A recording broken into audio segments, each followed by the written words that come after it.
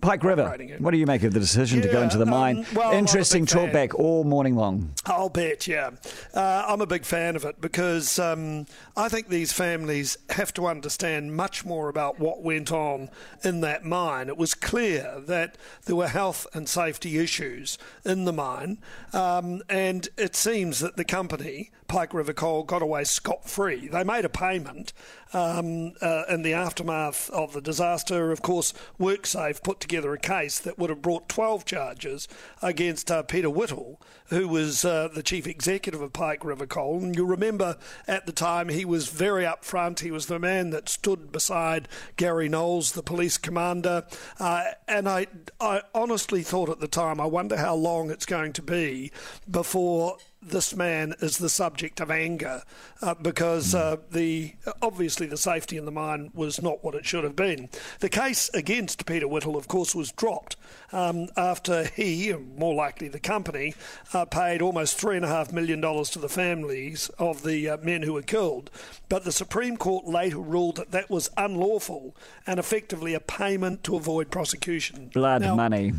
Well, yes, and the police commissioner, Mike Bush, was at the launch, not the launch, but the announcement today, and he said, providing they get in, and it looks as though they will have taken advice from around the world, it's going to cost the taxpayer $36 million, but he said once they get in there, they will start collecting forensic evidence, and if a prosecution can be stacked up, then they may well bring one. And look, it's just simply not good enough in New Zealand that a company can send people into a work situation like this, 29 of them perish, and they simply walk away from it.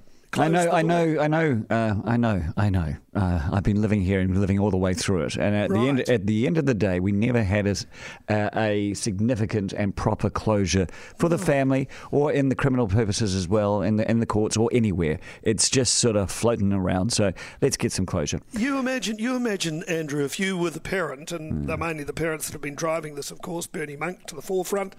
You imagine they want to know things like whether these miners were alive after that first explosion. And they may well find that out. The second explosion, it would seem, that was 5 days later, probably wiped them out. But they would want to know, and I would think most of them would probably want to be satisfied or would want the fact that these people died immediately rather than, laying around the mine hoping that somebody was going to come and rescue them. Because I think that sort of feeling, if you were a parent, would be unbearable. 50 million, eh? It was 36, and then they added another 14 today. No, it was 22. It's up to 36 million now. Okay. Yeah. Annette King is becoming our next High Commissioner to Australia. She'll be great. Yeah, well, I broke this story a year ago. Well, there we go. They've confirmed it, yeah. She was always going to do this job. And you remember Winston Peters said at the outset when he became Foreign Minister that there would be no political appointments to diplomatic posts under his watch. Now, he did, though, ameliorate that a bit by saying, unless there were exceptional circumstances. Now, Annette King has been lined up for this job now for some considerable time.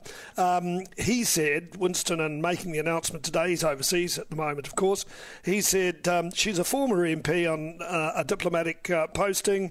In this sense, she is an exception. And he pointed out of the 25 heads of mission he's appointed so far this year, they've all been career diplomats, correct? And I've got to say, if you look across the House, the National Party, they're in favour of Annette King. Yep. They say that, she's well respected, and funnily enough, she's one of those people that were in politics.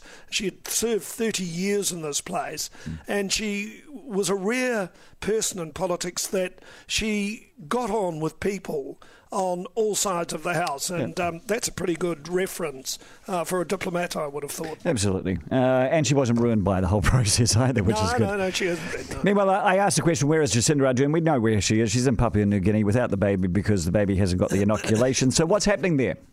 Well, in fact, at the moment, she's in Singapore before she goes to Papua New Guinea. And tonight there, she'll be meeting with the American Vice President Mike Pence. Now, apparently he's requested her as his dinner companion at the Leaders' Gala dinner. So she said, you imagine it would be wonderful sitting with Jacinda Ardern because she's going to raise aluminium and steel tariffs. Yep. Why not? I wonder what course she's going to raise that. Yes, exactly. And generally, she said, concerns within the region. She'll also be meeting before that with the Premier of China, who's at the East Asia Summit. Interestingly, she said, just going back to the Mike Pence thing, that she's not expecting an invitation to the White House. I don't know why not. Most New Zealand Prime Ministers get one, and I would have thought she would expect it at some stage. But anyway, not now. She'll meet the Premier of China, and it comes, of course, at a time where relations between New Zealand and China are a bit wobbly, given that we've had that Pacific reset. And, of course, the Chinese have been building up in the Pacific. And she'll get to meet Scott Morrison for the first time ever, and they'll no doubt talk about the issues that she's raised with the Australians ad nauseum in the past.